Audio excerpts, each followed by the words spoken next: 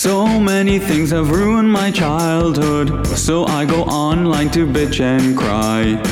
It feels like all of Hollywood is up against me. They even made Optimus fly. New versions of what I grew up with are being remade, rebooted and retried. My adolescence is under attack now. I think that a part of me has died. Aliens, Predators, Marvel, DC, maybe it doesn't all quite stay. Okay, well, except maybe for that Jar Jar Binks. Could it be I've misunderstood? This podcast ruined my childhood.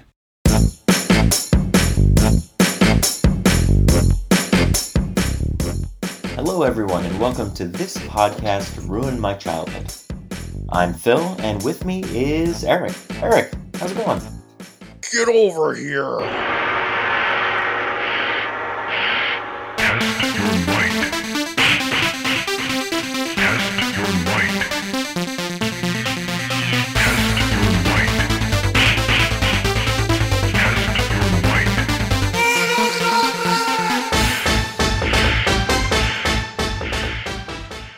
We will get over here to start talking about the brand new remake of Mortal Kombat.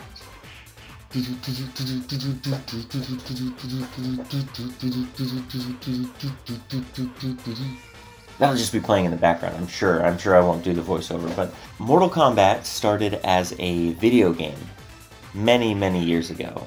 The first Mortal Kombat game was in 1992. So that was down towards our childhoods. Definitely was on the tail end of childhood, quote unquote, but we probably shouldn't have been playing the Mortal Kombat video game as children anyway. So in 1992, Eric, did you play the first Mortal Kombat or did you get into the games a little bit later? I played it, but I was never really good at it. I basically did what I think most people did, was learn how to use Scorpion and throw his spear and do his go backwards and flip up and pop up on the other side of the screen move. Yep. But I wasn't really good at it. I actually enjoyed watching other people play Mortal Kombat because I had a friend who was incredible at every fighter game that ever came out. Mm-hmm. Like, he knew every move for every player, every special attack, every fatality, all that stuff. And yeah, not just for Mortal Kombat, but for all games. And it really was entertaining to watch because you got to see things that, you know, the average player just couldn't do. Sure. So yeah, I played it, but not really much. And fighter games really weren't my thing. Mm-hmm. If I were going to pick a fighter game from that era that I did play a ton, it would have been the Double Dragon. And Double Dragon 2. Yeah, well, you hold tight on talking about Double Dragon, because I have a feeling we're going to have to someday eventually get to the Double Dragon movie that was made. Mm-hmm. But yeah, same with me. I wasn't great at fighting games, and I didn't love fighting games. But when Mortal Kombat came out, it was just different. It hit different for me. And in 1992, I was 11. So maybe, I was just on the tail end of being a kid, and starting to see this kind of gore and violence in video games was brand new. And I was down for it. And so I loved playing Mortal Kombat, and I wasn't really good at it, but I really enjoyed it because I could play it on the easy setting and then do all the fatalities. And so I learned all the special moves, and I fell in love with the other masked character, Sub-Zero. That was kind of my go-to. I really loved freezing people and then going and uppercutting them out of the ice, or freezing them and then doing like a flying kick into their face. So Scorpion, it was really like you had two camps of people. It was either the Scorpion lovers or the Sub-Zero lovers, and I just so happened to be a Sub-Zero lover. But then, of course, there were the other mainstays like Liu Kang, Johnny Cage, Sonya Blade. They were the epitome of this game because you knew that Sub-Zero and Scorpion looked evil, and these three humanoid people looked like the heroes, right? Yeah, I suppose. I never even looked at it that way. I didn't look at it as, like, I don't even know what the really original story of the video game was. I mean, back then, I didn't really pay attention. It's like, oh, it's a tournament. Okay, go. Yeah. And that was all. I didn't get into, like, everybody's backstory, you know, who was who and what they did and where they came from. I mean, not beyond Johnny Cage was supposed to be a Hollywood stuntman. Yeah. And yeah, Sub-Zero and Scorpion were just ninjas, and I don't know if they had any connection back in the original video game, if their backstory had anything to do with anything we've seen on the screen so far. But yeah, to me, it was just a fighter game. That's it. Just go. And I didn't really care about anybody's backstory, and I think that's kind of where the movies run into problems, honestly. But we'll get there. Yeah. So they did have a backstory in the first game, but like you said, it was just a tournament of fighting, so they didn't really have to rely on story. And many of the Mortal Kombat games, although they created a storyline for the games and they all weave together, they still, in the beginning, you didn't really care, right? You just played to fight. And I guess as the games have gone on, and now I think Mortal Kombat 11 has come out, or maybe 10, or I'd have to check again, but the newest Mortal Kombat game that's come out, there relies pretty heavily on story and why you go fight. But it's funny you say that the movies get into the problem of developing plot, because the plot they develop is what the game is supposed to be, where there's multiple realms, and the evil characters want to just defeat the Earth realm, which is where our main characters of Liu Kang and Sonya Blade and Johnny Cage, and I think the other two that were main in the game were Jax and Luke and Kung Lao, and then Raiden was protecting them, and everybody else that was part of the game were the evil side from the outer realm, and they were trying to just defeat the Earth realm so that they could take over all of the realms. And I guess the Earth realm is what stood in their way, and that's kind of what the story of the first movie back in 95 was trying to accomplish, trying to show us.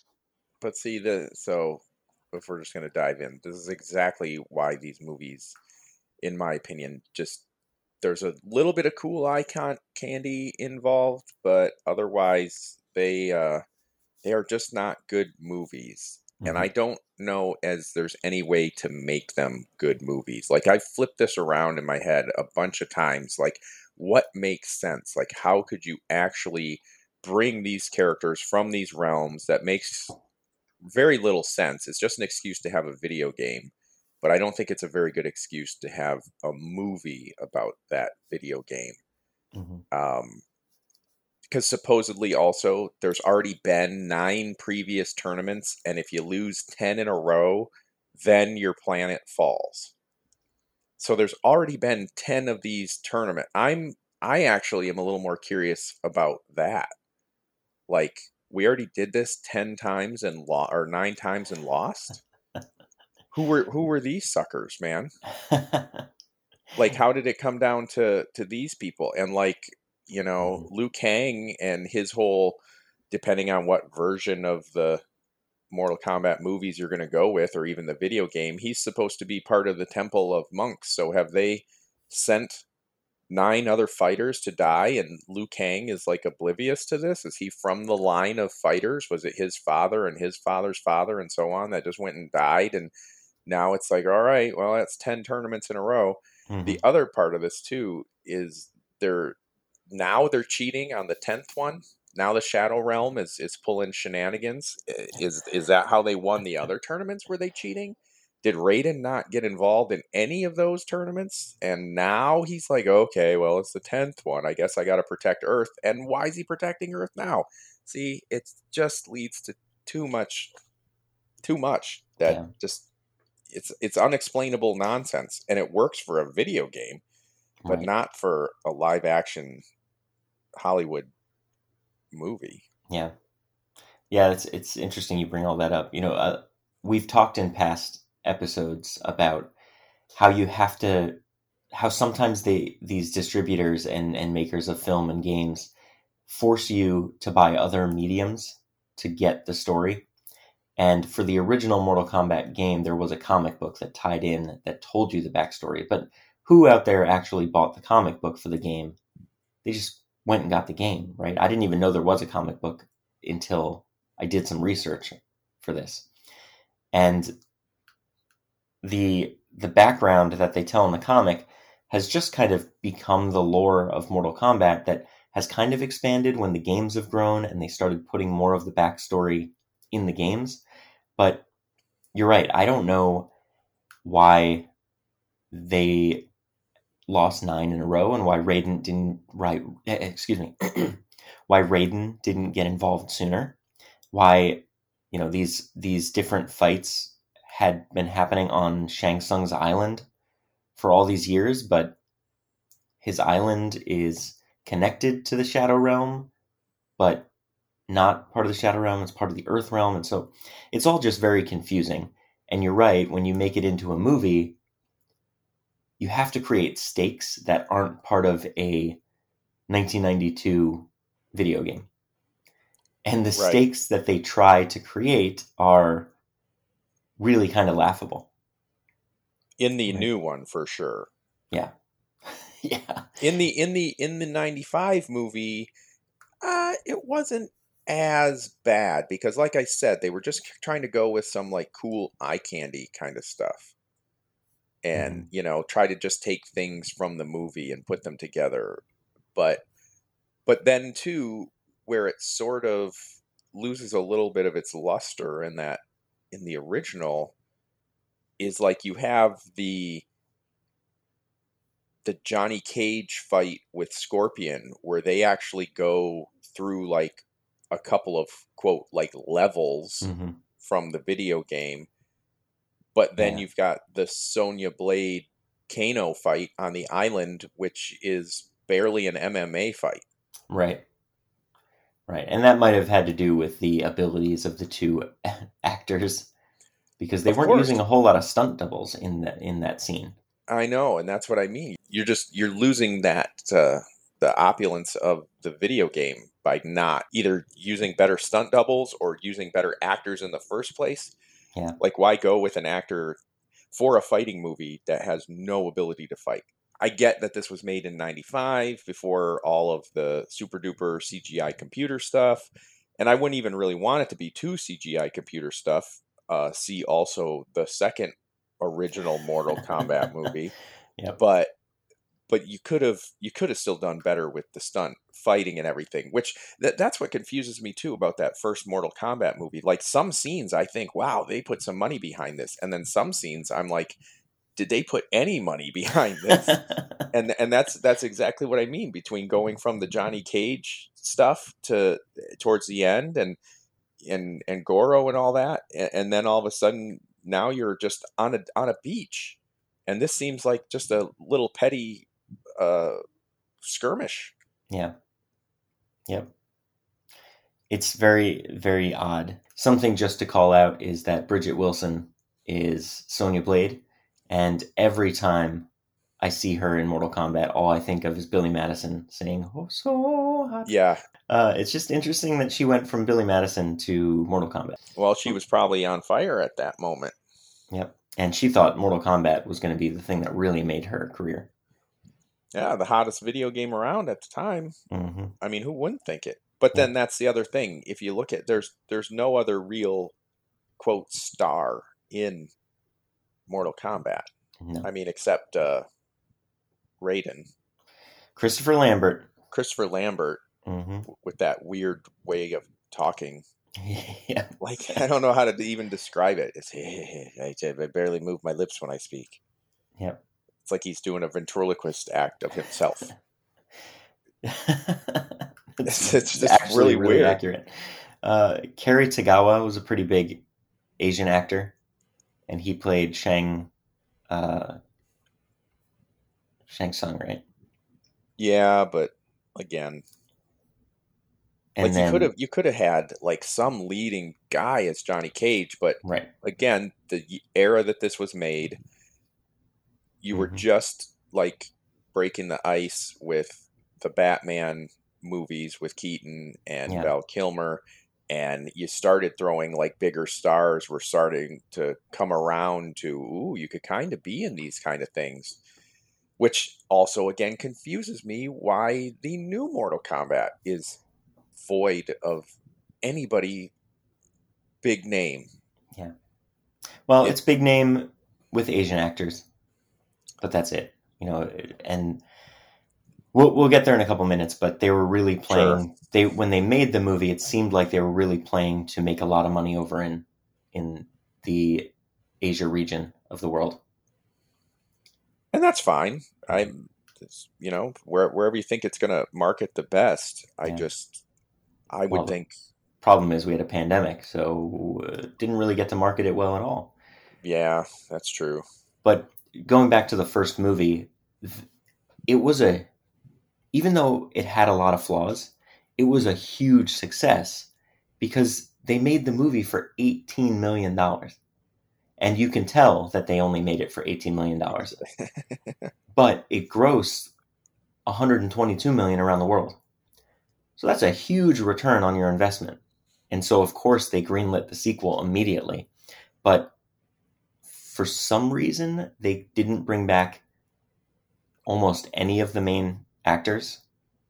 It was only Liu Kang, so Robin Chu. There was the new villain of Shao Kahn, who was the bigger villain when Mortal Kombat 2 and 3 and 4 and all the video games came out. And Shao Kahn was the big bad that Shang Tsung reported to. So that's what happened there. So it really was just Liu Kang's character, Robin Chu, who carried on. And I think Katana, Talisa Soto, who was, I guess, 6 years removed from being in a James Bond movie at that point. Really?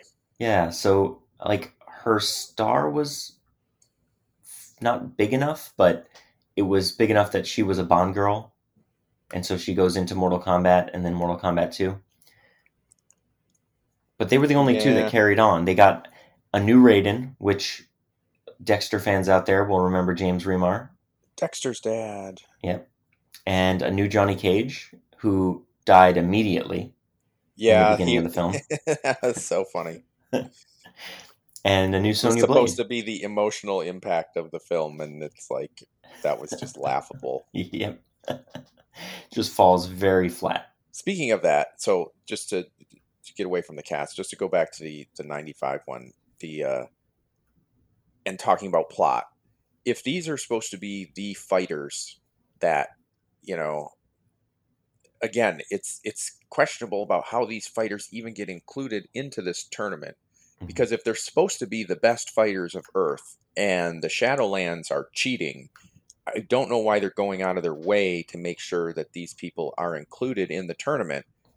Like the scene where Shang Tsung shows up as Johnny Cage's mentor and talks him into doing this tournament and tells him to get into the tournament. If he wouldn't have done that, Johnny Cage would have just stayed in Hollywood. Yep. So it doesn't make any sense to me why, if you're cheating, you're going to get the best players for the other team. Yeah. You would just let it go, or just murder him. Yeah, that's the thing that hit me when I rewatched it before watching the newest Mortal Kombat, because I watched, and I think you did too, right? We watched Mortal Kombat and then Mortal Kombat Annihilation, and then the new one, and that was the first thing that jumped out at me is, why just kill him? He thinks you're his manager. Just kill him. Just off him right there. Yeah. Why invite him to the tournament? Yeah, because And if then he ends up, anything, you yeah, know he's one of the people that can defeat you. So just get rid of him. because that's what they tried to do in the new version was just try to get rid of them, Yeah. which at least makes a little more sense than inviting them to the tournament. Yep. But Yep. So just moving through Annihilation so we can get to the new one. Annihilation picks up immediately where the original Mortal Kombat left off, but watching them back to back was kind of off-putting yeah, because everything changes yeah, so quickly. yeah, the feel of the movies, like I said, now Annihilation, like I felt like I was watching like a B bordering on C level movie with the completely crummy backgrounds and CGI. It looked Mm-hmm. terrible. Like it was worse than the original video games cutscenes, you know? Right. Yeah. You could tell they definitely had more money, but didn't hire the right effects studios to help Hmm. bring it to light. But it came out 2 years later, and the budget, I mean, they almost doubled the budget at 30 million. But I don't know where that 30 million went. No, I'd swear they went back to 9. Yeah, because they got a cast that was cheaper. They had everything was filmed on sound stages and green screens, so that was cheaper. I just don't know where it went. Where did that other 12 million go? Unless that extra 12 million went to all that CGI that was maybe more expensive back then because it took more time. You didn't have the faster computers, the better Yeah. programs. For sure that money went to the CGI, but it doesn't look like it because there were other movies that came out in 97 that used CGI and used it effectively. But we're not talking about those. So I think they just hired the wrong studios and just tried to get part of the problem I think is that they greenlit it so quickly and they couldn't get or didn't want to get the original cast and director back. And so they just moved fast to stay on the high of Mortal Kombat. So that's what I think happened. Yeah. And then they did the weird Earth cycle things where you can go anywhere on the planet really quickly. Mm-hmm. That was stupid. Yeah. So I did like that they brought back Scorpion and Sub-Zero, and this time Sub-Zero is a good guy. And they even reference like, hey, I killed you. It's like, yeah, but through the power of wishes, I'm back. It's like they didn't give a great explanation of how he came back, but then he got to use his wall of ice, which I thought was super cool. And there are very few things that I find, quote, super cool about Annihilation. It's just terrible movie. I really felt like I was watching something from the early 80s. It was just so nonsensical. Like when they run into that base and Jax is just strapped to the table and there's nobody else in the base. And he's like, Sonya, there you are. I'm like, what?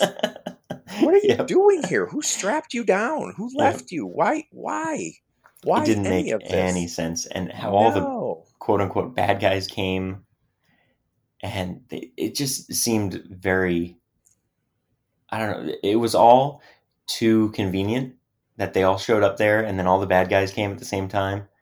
Right. It was very odd. But yeah, it was that scene though that you're talking about in the base where it was like a slew of Mortal Kombat characters from, I think, Mortal Kombat 3. Yeah. That game had just recently come out.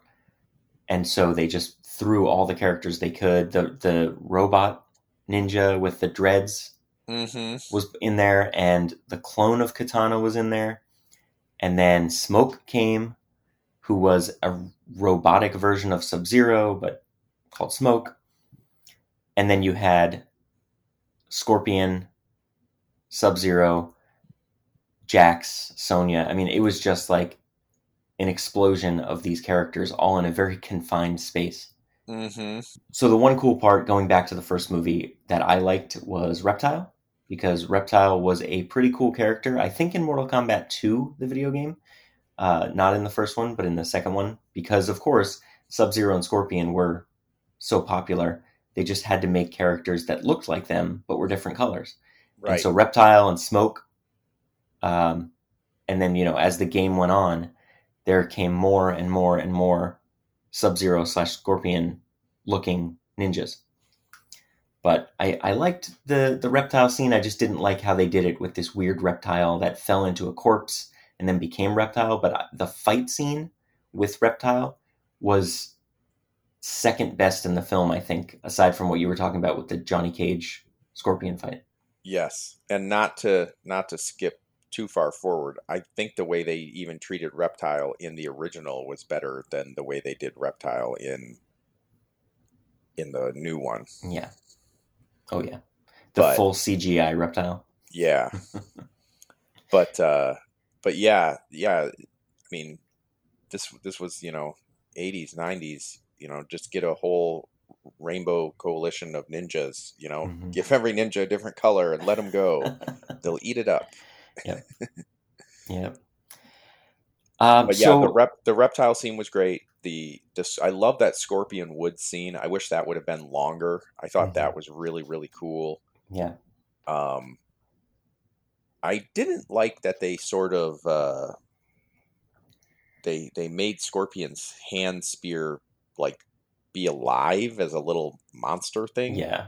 I didn't really care for that. That seemed strange to me. I guess that's how they were going to, quote, explain to the audience how it was able to do what it did, because it was a living thing that could think and move. I don't know. But I mean, even in the games, it didn't move in different directions. It just right, shot out. It was just an arrow. Exactly. It was just a spear. So they were just trying to show off the little money they did pay for CGI in that sequence. Yeah. But yeah, I agree. The scene, it was very cool in the woods with the dagger going after Johnny Cage. But again, the whole live dagger didn't make any sense. No. It screamed and opened its mouth, and the little tongue was there. It was just awkward. And to that end, though, that scene had nothing to do with the original Mortal Kombat movie, which is why I also don't like it, because there is no woods scene in the original Mortal Kombat game, not that I'm aware of. Yeah. I think there either is in Mortal Kombat 2 or one of the fighting locations, you're at a temple, and behind the temple you can see trees. But it might have been in Mortal Kombat 2 where you fought in the woods. I can't recall. Yeah. It was an awkward scene with the Scorpion dagger alive. But when Johnny Cage, they go through, like you said, you go through multiple Mortal Kombat battle scenes. And when he finally destroys Scorpion becomes just this flaming corpse. And it was all their money was put into that single fight. Yes. Multiple locations, the CGI for Scorpion. They just knew that Scorpion was one of the two most popular characters, and Johnny Cage was probably number 3 or 4 in popularity. Mm-hmm. And in the US, he was immensely popular because he's like the American going to fight in Mortal Kombat. So people loved playing as Johnny Cage in America. So I think that's probably why they put all their money behind Scorpion and Johnny Cage fight. But so Mortal Kombat Annihilation, it's just a kind of a travesty. It only made 51 million or 52 million worldwide. So even though they spent more on it, they didn't really make anything on it. And it definitely was not the success that they hoped for, because they were planning to make a Mortal Kombat 3 that just got, immediately shelved. Mm-hmm. So we then fast forward, and we've had a lot of video games and a lot of animated media for Mortal Kombat. There's been at least 2 animated movies, maybe 3 animated movies, one larger budget, which I believe takes place after Annihilation. But they finally greenlight a reboot that is produced by James Wan. We're in an era right now where a lot of what James Wan touches turns to gold. He had his debut with the Saw films, and he then created the Conjuring universe, which is just destroying the box office. Any Conjuring movie that comes out just like triples or quadruples what money goes into it. And they got James Wan to do Furious 7, which just, was one of the ones that kept the franchise moving forward into taking new risks and chances. And then he goes and does Aquaman, which, again, not one of the best DC movies, but definitely one of the most ambitious DC movies. And a lot of people loved it. It's, again, like every DC extended universe film, it's very divisive. But he's on board making Aquaman 2. And so when you have him attached to produce Mortal Kombat, you greenlight it right away, because this guy just prints money. But what happened? We hit a pandemic, and they couldn't release the movie in theaters. It got canceled from being in theaters in 2020. And so it goes to HBO Max. Warner Brothers puts all of their releases in 2021 on HBO Max. And so that's where I'm pretty sure we both got to watch it, right? Mm-hmm. Yeah, at home, in comfort of our own homes, watching Mortal Kombat. And what did you think of the reboot? I guess I thought about this the same thing I thought about Independence Day 2. You've had well over 20 years to think about this, and this is the best you could do. Like, it seriously, for all the time, and now we're in, like you said, we're in a modern age now where you can do better things. Things are, they're more, I wouldn't say necessarily they're more popular, but they're definitely more accepted.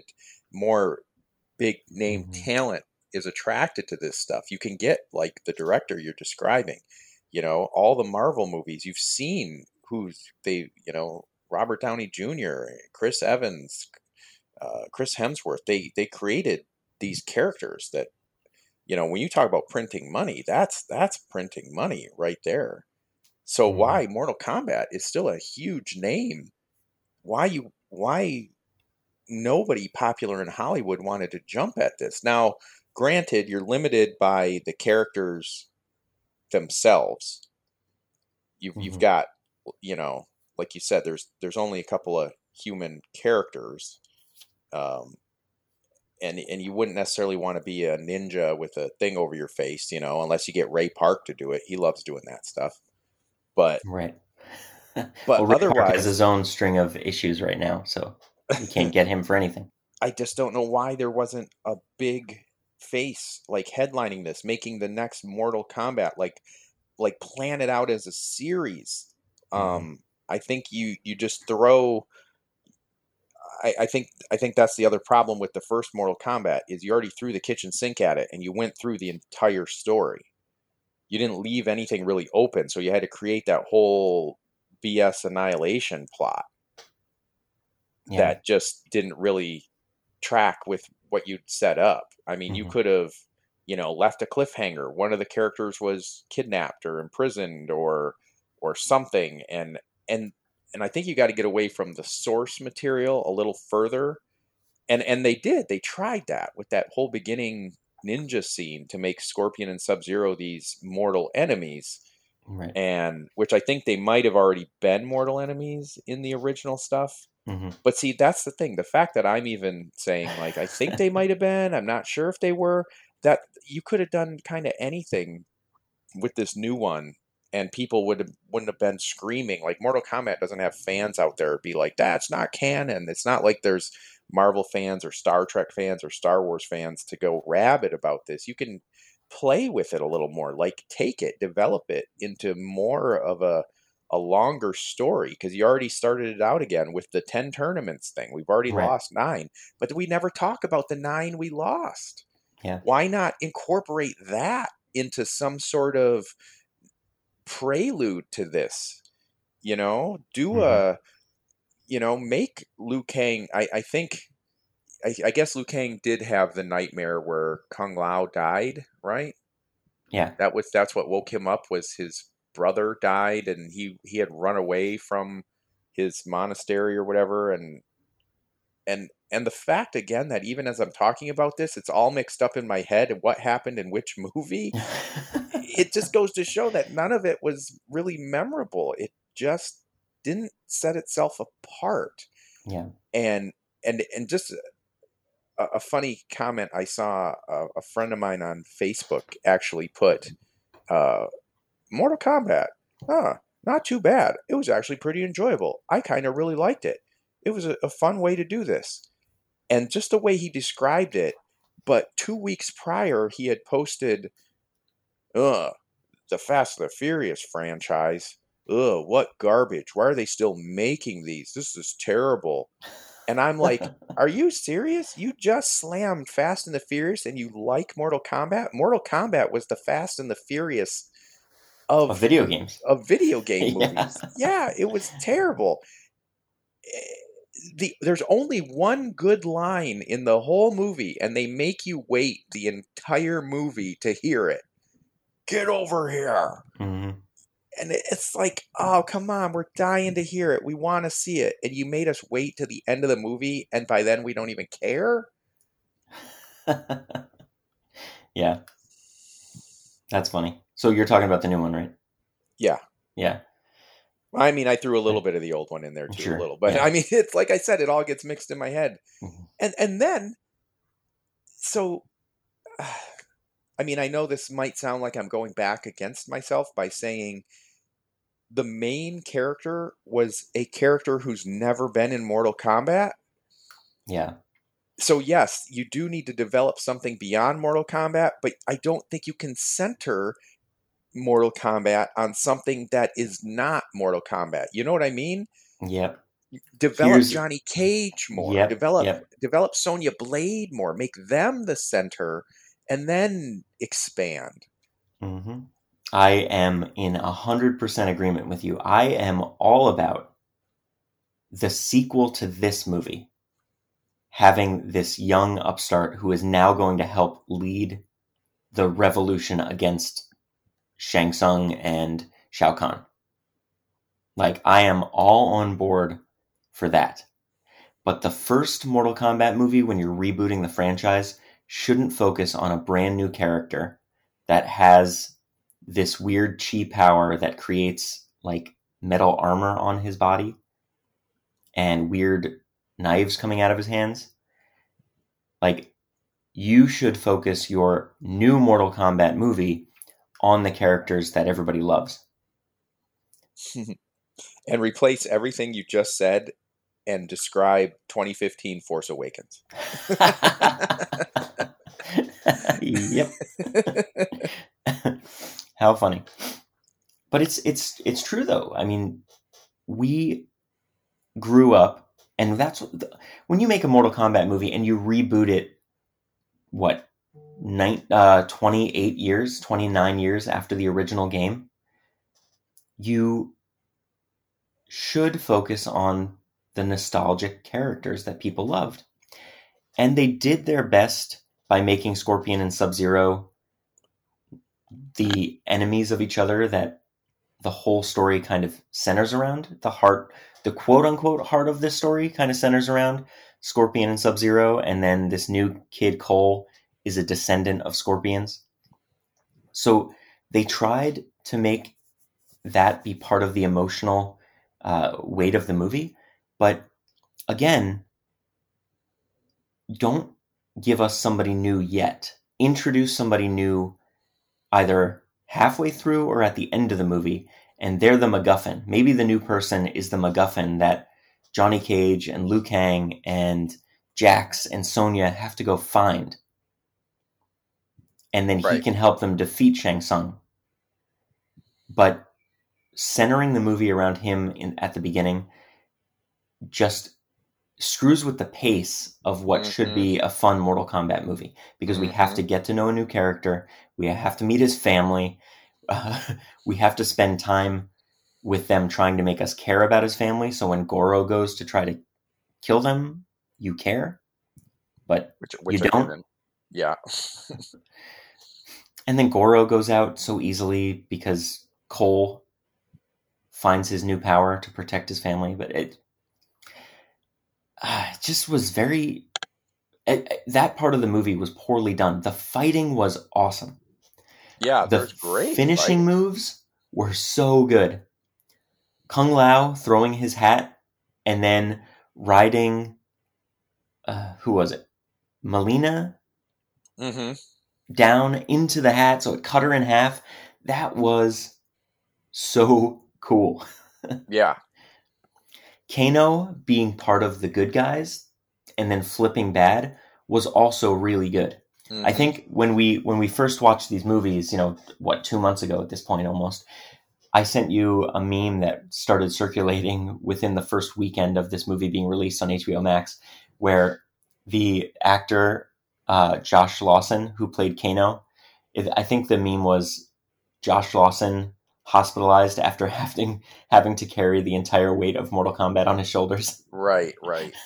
Because the Kano character was like the only fun one in the movie that made you laugh, that made you have any emotional reaction.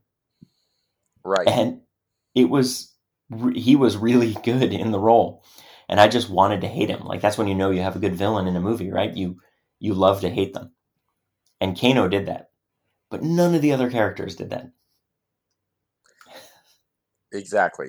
I had no connection to any of them, and I didn't understand like a lot of the rules about what they're doing and why they're doing it. And Raiden can protect them here and not there, and he throws up a beam, and I don't know. Yeah.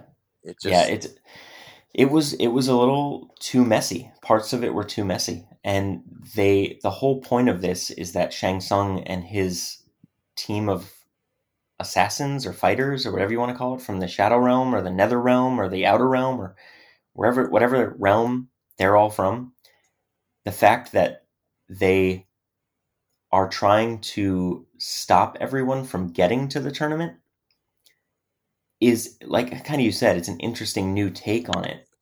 But we don't come to Mortal Kombat to see the pre-fight.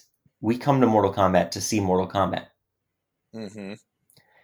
And so I think they missed that opportunity by not showing us what we wanted. And I think part of WB's want here is they're trying still, even now, trying to find their MCU. Because the DC Extended Universe hasn't done what they wanted it to. And they don't really have a franchise that they can create this one huge universe for. And James Wan has created this awesome Conjuring universe. So they want Mortal Kombat to be a multi-film, multi-universe type franchise. And they've already talked about, this is spawning a sequel, which who knows if it'll actually get made, but they leave it where the end of the movie, they have to go find Johnny Cage and some other fighters to then actually go to real Mortal Kombat. So the movie ends with Cole Young leaving his MMA career behind to go find Johnny Cage. And they've already said that they're thinking about doing a spin-off of just Johnny Cage on his own standalone movie, which I don't know how that will work. Ugh. But they're doing their best to think about, how do we make this like the MCU? How do we get the returns of the MCU? So they've made this first Mortal Kombat, which is like a prequel, which is, their first version of Avengers. And then they're going to do potentially a Johnny Cage standalone movie, which is their Captain America. And then they'll probably come back for Mortal Kombat 2, where they bring Johnny Cage into the fight and they actually go to Mortal Kombat. And so they want to do this, but I just don't know if the team behind these movies are really thinking about it, the breadth of what they need to make it successful. Because they've already shown with this first movie that it's modestly successful because people want to see fighting and they want the name Mortal Kombat, but it's not what people actually wanted to see. And that was kind of shown once it came out and it was able to get released worldwide. The budget for it was $55 million. Obviously, they thought it was going to be bigger pre-pandemic, but it still made $125 million, So it had return. We just don't know if it's enough return for them to make more. So I can't see building a franchise around such a mediocre film. yeah, I agree, did- and they- especially they no did- talent, no real talent. No real talent. They didn't leave. Again, they didn't build a world. Like going to find Johnny Cage, to what end? Like Mhm. why? Like why? There's no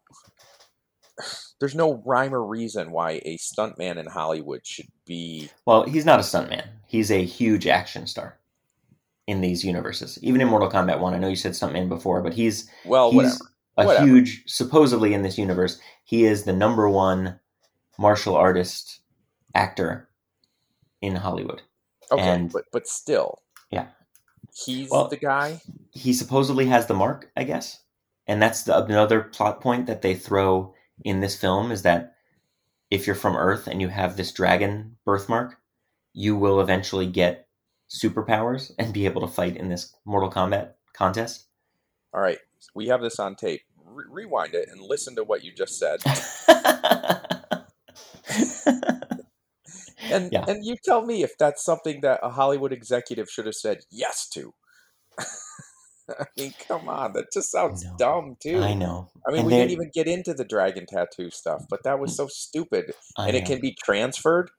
Well, I mean, that's the geez. thing too. They were, that Hollywood executive was like, "Wait a minute. So you're saying if they kill a bad guy, they get the tattoo? Let's do it. Let's do it." I mean, even theme park tickets say right on it, not transferable. The dragon tattoo should have been not transferable. Well, Sonya had to get powers somehow, and they didn't want to make Otherwise- her have the powers from the beginning. I know, and that's just plot devicey. Yep. That's just Yep. that's just dragging it out for Mhm. whatever reason. But then that's the thing. If you have the tattoo, supposedly eventually you get your superpower, but you can get a tattoo and then you can get a superpower. So what's the point of that? Like then Mhm. it's not even embedded in you. It's like you can just pick one up. Yep. And that's what And- happened to Kano, right? Kano killed somebody that had the tattoo, and so Right. it transferred to him. So then when Sonya killed him, she got it. So now let's take that concept though, even though I think it's terrible, and then why wasn't Sub-Zero marching around a bunch of his friends to go kill those people and get their tattoos? Then he's got everybody who's got a tattoo Yeah. on his side. Well, Shang Tsung, right? Shang Tsung is the main villain trying to stop this. Well, right, but Sub-Zero was the messenger guy. I mean, Yeah. he was the one going around Right. wrecking everything. Right. He was Jacks doing his it for arms and- he was doing it for Shang Tsung. But I just mean, why didn't Sub-Zero have like a couple minions just waiting and then Scorpion or That's Sub-Zero true. gets him to the point of death, and then he goes, "Hey, you come here, just cut his head off, and you get the tattoo." Right? Yeah. That's a good point. That's a really good point. None of it. I mean, yes, I would watch the action the same way I watch a car chase in Fast and the Furious and be like, "Wow, that was pretty good. That was good stunt work. I like that." But then when you get to the story, you're like, "This just makes no sense." Right. I'm not invested in any of this. Like, I actually watching the first 15 minutes, like you said, when we get to know Cole and his family, I'm like, is he from another version of Mortal Kombat? And then I really quickly Googled, and it says, nope, he's a new guy. He's never been in anything Mortal Kombat. He's not in any. And I'm like, oh, this is terrible then. Yeah. Yeah. I think another thing that really shows is the director, Simon McQuoid, however you say his name. This is like his first real movie. He did something else, and when I look him up on IMDb, he did something else in 2014, but that's it. And so I don't know if James Wan just got a buddy of his that he knew in Australia when they were growing up or something, but he He has 2 director credits on his IMDb page. It is a short in 2014 and then Mortal Kombat in 2021. And I think when you watch a movie that has a big budget like this and a first-time director that really might not have the wherewithal to make a big budget action movie, it shows. And you could tell a lot of the cuts were kind of jumpy. The action, we left action in the middle of it to go find other action, but the other action it was cutting to in the moment, like I'm thinking about the big fight when they're all fighting together the first time Shang Tsung and his forces raid the temple. It's going from character to character fighting, but it's not like a continuous fight. Every time it cuts to something else, there's a quick conversation, but it's all happening in real time. So it should just be a continuation of a battle, but it's really just moving to the next characters. And since we don't really get to develop any character except for the main few heroes, you have to have some exposition dump about who this bad guy is. And so they talk for 30 seconds, which breaks the pacing. And then they fight, and the fight's really cool. And then it cuts to other people, and they talk for 30 seconds. And then they fight, and the fight is really cool. And then it cuts back to other people, and they're talking. And then they fight, and it's really cool. And then at the very end, it culminates, finally, in action that's going from fight to fight to fight. But it takes too long to get there.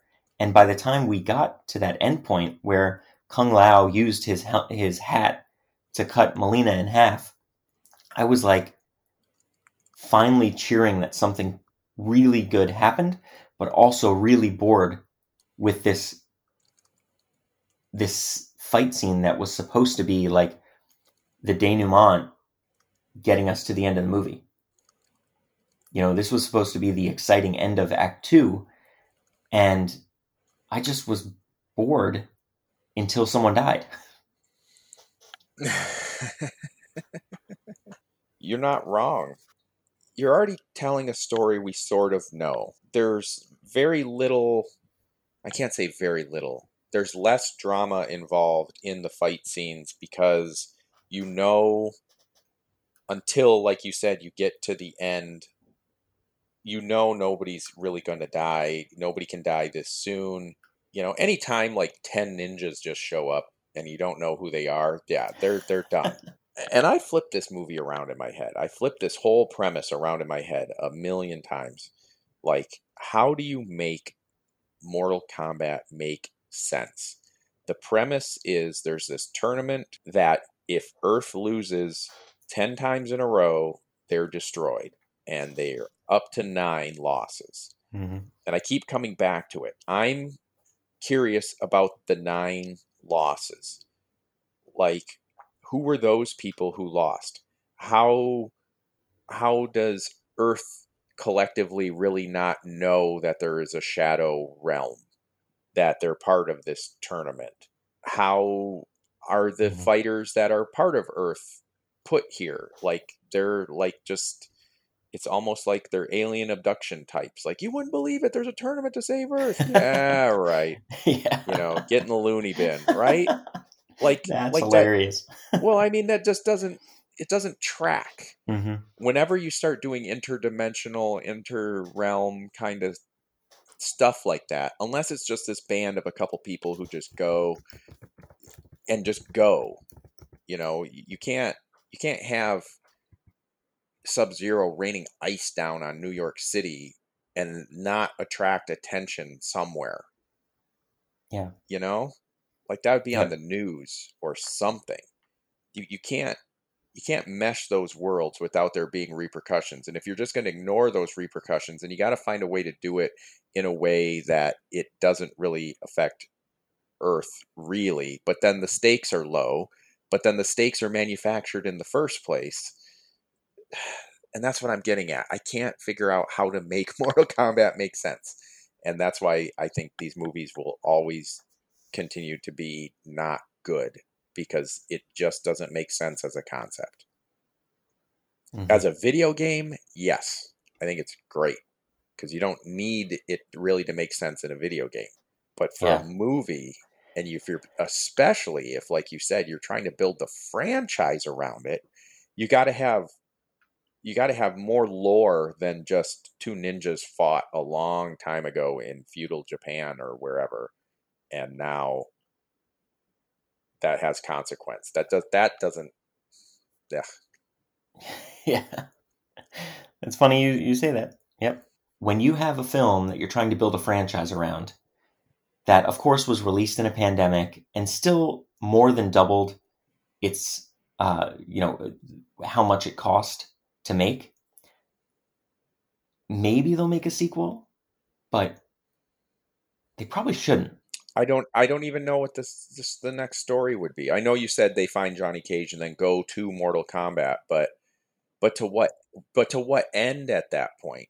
I will tell you right here that co-writer Greg Russo said in an interview with Collider that he sees the reboot as a trilogy, with the first film set before the tournament, the second film set during the tournament, and the third post-tournament. So the only thing that makes sense for them to do is go find Johnny Cage and some of the other main fighters from Mortal Kombat 2, 3, 4, and then be in the tournament. And then what happens in Mortal Kombat, the video game, is that the Earthrealm wins, but Shao Kahn comes and disobeys the rules of the tournament and just tries to take over. And so everybody has to fight him. And that's how Mortal Kombat in the game progressed. Well, that's what Annihilation was him just violating the rules. But now, here's my question. Why wait all these eons or however long it's been to just lose the 10th tournament and then decide, screw it, I'm just taking over anyway? Mm-hmm. Why wouldn't you just do it? Why did he decide to be honor bound? Like, is he sitting there in his trophy room going, there we go, that's 4 Mortal Kombats. 6 more and I get Earth and a sandwich, Why do that? Why, hey, there's 5 halfway there. Ooh, we won 6. Ooh, 7, 8, 9. What? We lost the 10th one. Well, I'm just taking over Earth anyway. Why be so patient to go through this whole tournament process and then at the very end be like, you know what? Screw it. Take an Earth. Should have done this years ago. Maybe they'll explain it that he is honor bound, and then when he loses, he just is overcome with rage and needs to take over Earth. And maybe we'll get a huge backstory with a new character, maybe like Shao Kahn's daughter, who died in the first Mortal Kombat from someone from Earth, and now he's finally avenging her because he lost the 10th one. But on her deathbed, she said, "Dad, win the next 10. No. He's honor bound until he's not. Yeah. That's not a plot. Well, isn't that kind of how the second one was? And isn't that kind of how they explained it out in the game? That's what I mean. That makes no sense. I know it makes no sense, but it's a video game. That makes no sense. And then a film based on a video game. I mean, because this tournament only takes place every so many hundreds of years, right? Isn't it a generational thing?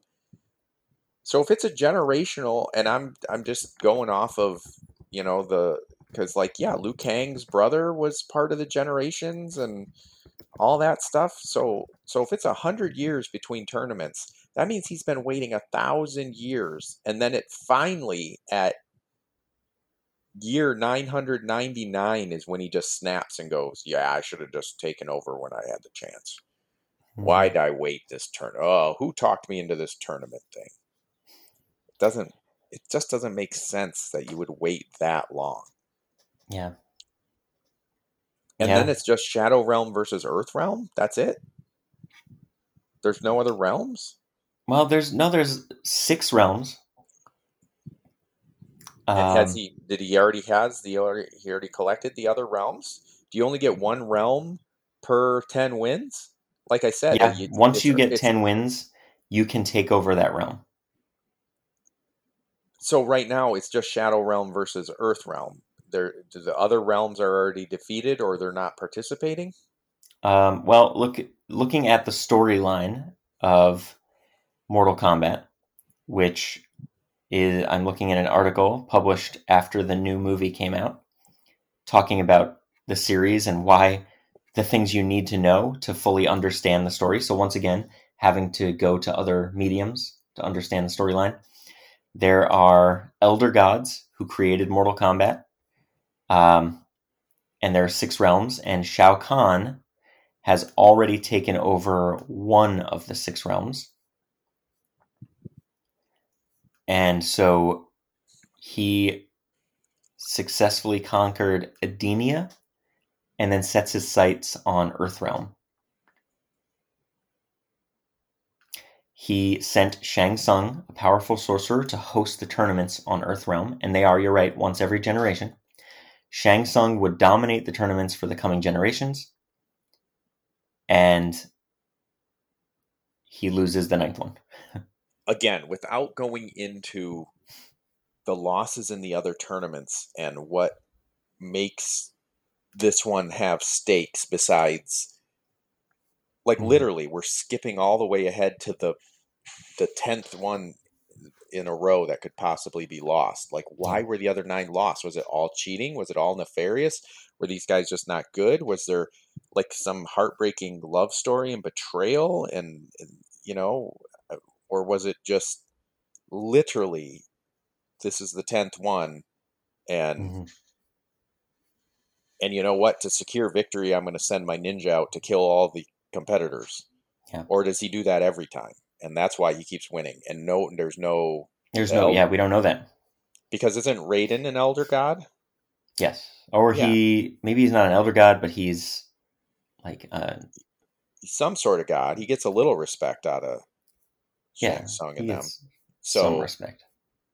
So again, if there are elder gods, if there are elder gods who made all this, why aren't they saying, "Hey, you're violating the rules"? Or and then if Shang Tsung can just unbreak those rules and be like, or break those rules and be like, "Nope, I'm just going to do it. Nope, I should have won that 10th one and I didn't, and gosh darn it, I'm not going to go for another 10." And the elder gods just sat there and said, "Well, you can go ahead. That's fine." Yeah. I mean, it just doesn't track who's really in control of all this stuff. It's a bunch of parts and pieces that just don't really play well together, and putting it all into a movie without more backstory that you don't have to go to a comic book or an IMDb site to find out. Yeah.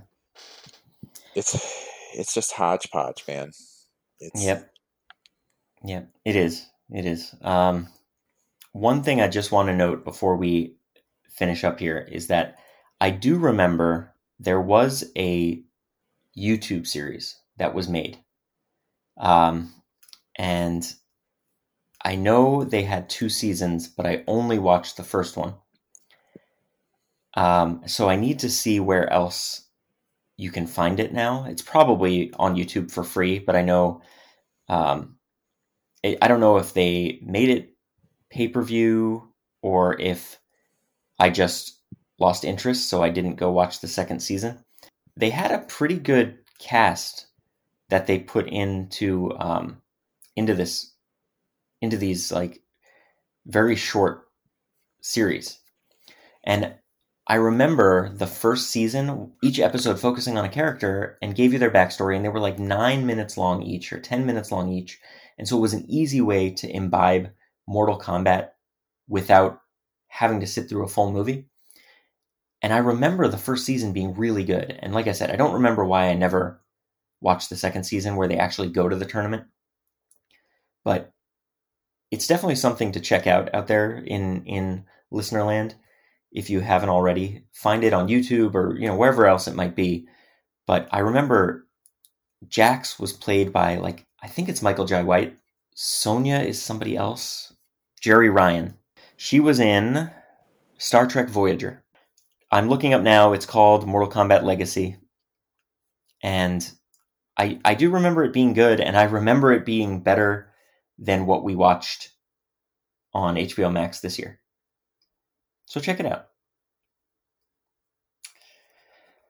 With all that being said, is there anything else, Eric, that we haven't discussed about Mortal Kombat movies and our remembrance of the game back in the 90s? It's a big hodgepodge that started from a fighting game that didn't really make sense in the first place, but didn't need to make sense. I mean, Yep. that's really just where it comes from. And instead of cleaning things up and making it more streamlined, they just made it more confusing by adding in the fact that you get superpowers if you get beat up hard enough. And get that dragon tattoo. Yeah, I guess the only thing I'll throw in there two little things. One, in the first Mortal Kombat, I really liked the revelation of Sub-Zero and Scorpion in the bottom of that boat. That looked really cool, the way they came walking in. They really look larger than life and very like scary, like holy crap. These are some villains to be dealt with. I really liked that scene. There is some really good imagery in that first Mortal Kombat that I really did like, that looked really pretty. Like, I liked the beach scene. It's just the fight itself was underwhelming. But I liked some of the landscapes they had and all that. So Yeah. that was pretty cool.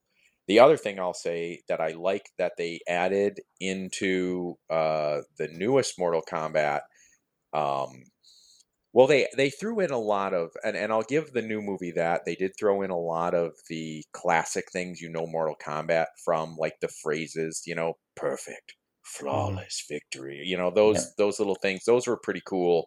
But again, to take it from a video game that's cool and try to make a real actor try to say it convincingly and make it not seem like totally stupid, like it's like these guys are psychos, it's like he just cut this girl's head off and goes flawless victory. Yeah, it's he like, flies Melina through the blade of his hat and says flawless victory. Flawless victory. What is wrong with you, man? Are you insane? That is nutty. But I did like when they were trying to get, was it Cole or Liu Kang? I forget. Whichever one of them, they needed their ability to come out. Maybe it was Cole, and they were fighting in that pit before Kano betrayed them. He kept doing that leg sweep and just knocking him over and over and over again, which is a classic even into the Street Fighter fighting game, right? Instead of using a big trick, you could just, if you got in a good groove, every time your opponent stood up, if you swept their leg really quickly, you could just keep knocking them over. Do you remember doing that? Yep. Yeah, you could win an entire match if you could just knock them over once and just be quick enough that as soon as they got on their feet again, before they could jump or punch or anything, you could keep just sweeping that leg. You could knock somebody's energy down to nearly nothing. And it was such a cheater move. And I do like that they threw that into the new Mortal Kombat when they were in the pit. And I can't remember if it was Cole or not, who kept trying to stand up. And then Liu Kang, boom, knocked him down. And as soon as he stood up, boom, knocked him down with that little leg sweep. That was a nice little nod. But besides that, yuck. It was. Man. I wanted to go back and just make a correction. The person that I kept saying Kung Lao kills with his hat is actually Natara, not Melina. Oh. So I just wanted to make sure I said that right for the 7 people that listen to the show that'll be like, it's not Melina. The 7 people that watch the show and the 2 people that watch Mortal Kombat. Yeah. Oh man. Oh, it's all right. I don't know what else to say about this. There's nothing else that I really want to talk about. I got nothing, man. Yeah, the fatalities were cool. In the new movie, I liked. It was called Arcana when they get their superpowers. I liked all of them because it was very true to the game, but in a movie, it just doesn't make a whole lot of sense. No, like I said, it's So, almost psychotic. yeah, like when Sonya finally gets her powers, she gets these weird rings that she blasts, which in the game, she did like throw rings, but in a video game, it makes sense. Here, when it takes a lot of time to be able to focus and learn your arcana, and she just gets it immediately, it's just odd. It's odd. Right. Or But somebody needs to tease you really hard at dinner. yeah, yeah. And then your laser eye finally works.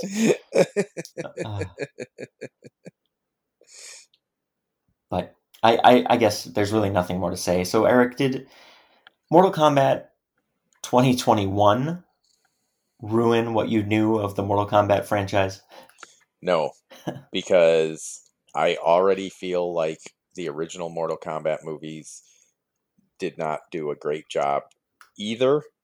So to ruin a video game I had a passing interest in is very, very difficult to do.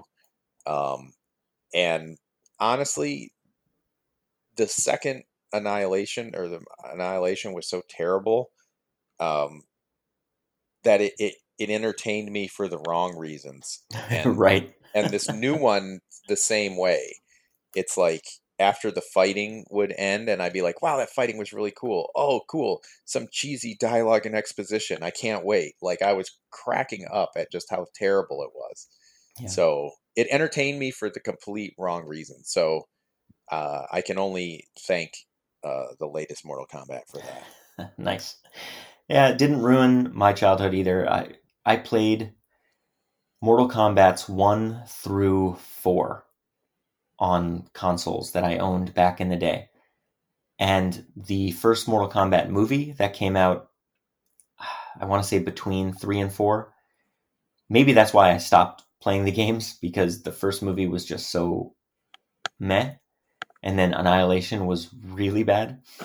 But it didn't ruin, the newest one didn't ruin anything. It's just an odd take. Like we've talked about, an odd way to reboot and grow this franchise. But we'll see what happens. We'll see where they go with it. And maybe the next movie where they have the tournament will be better. Maybe a Johnny Cage standalone movie will be interesting. Yeah. Maybe. I don't know. I don't know. But we'll see where it goes. And I'm sure they can't do much more to ruin it than Annihilation did. So we'll see. So Eric, where can the people out in Listenerland find you? They can find me at Eric_Walensky on Instagram. You can also find me at Mr.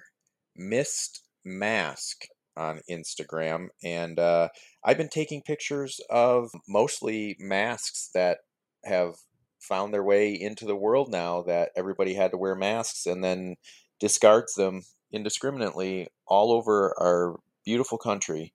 And I take pictures of those masks, and sometimes I write little poems about them. And then you all can follow me on Twitter, Instagram, and TikTok at Phildimo, Fildimo, and also follow the podcast at Podcast Ruined on Instagram and Twitter. We thank you all for listening in as we take a look back at the Mortal Kombat franchise, and we hope that this look at it didn't ruin your childhood. Could it be I've misunderstood? This podcast ruined my childhood. These are your champions. I'm Sonya. That's Kano. I'm Liu Kang. Name's Jax. Kung Lao. Lord Raiden. The fate of Earth is in our hands. Get over here!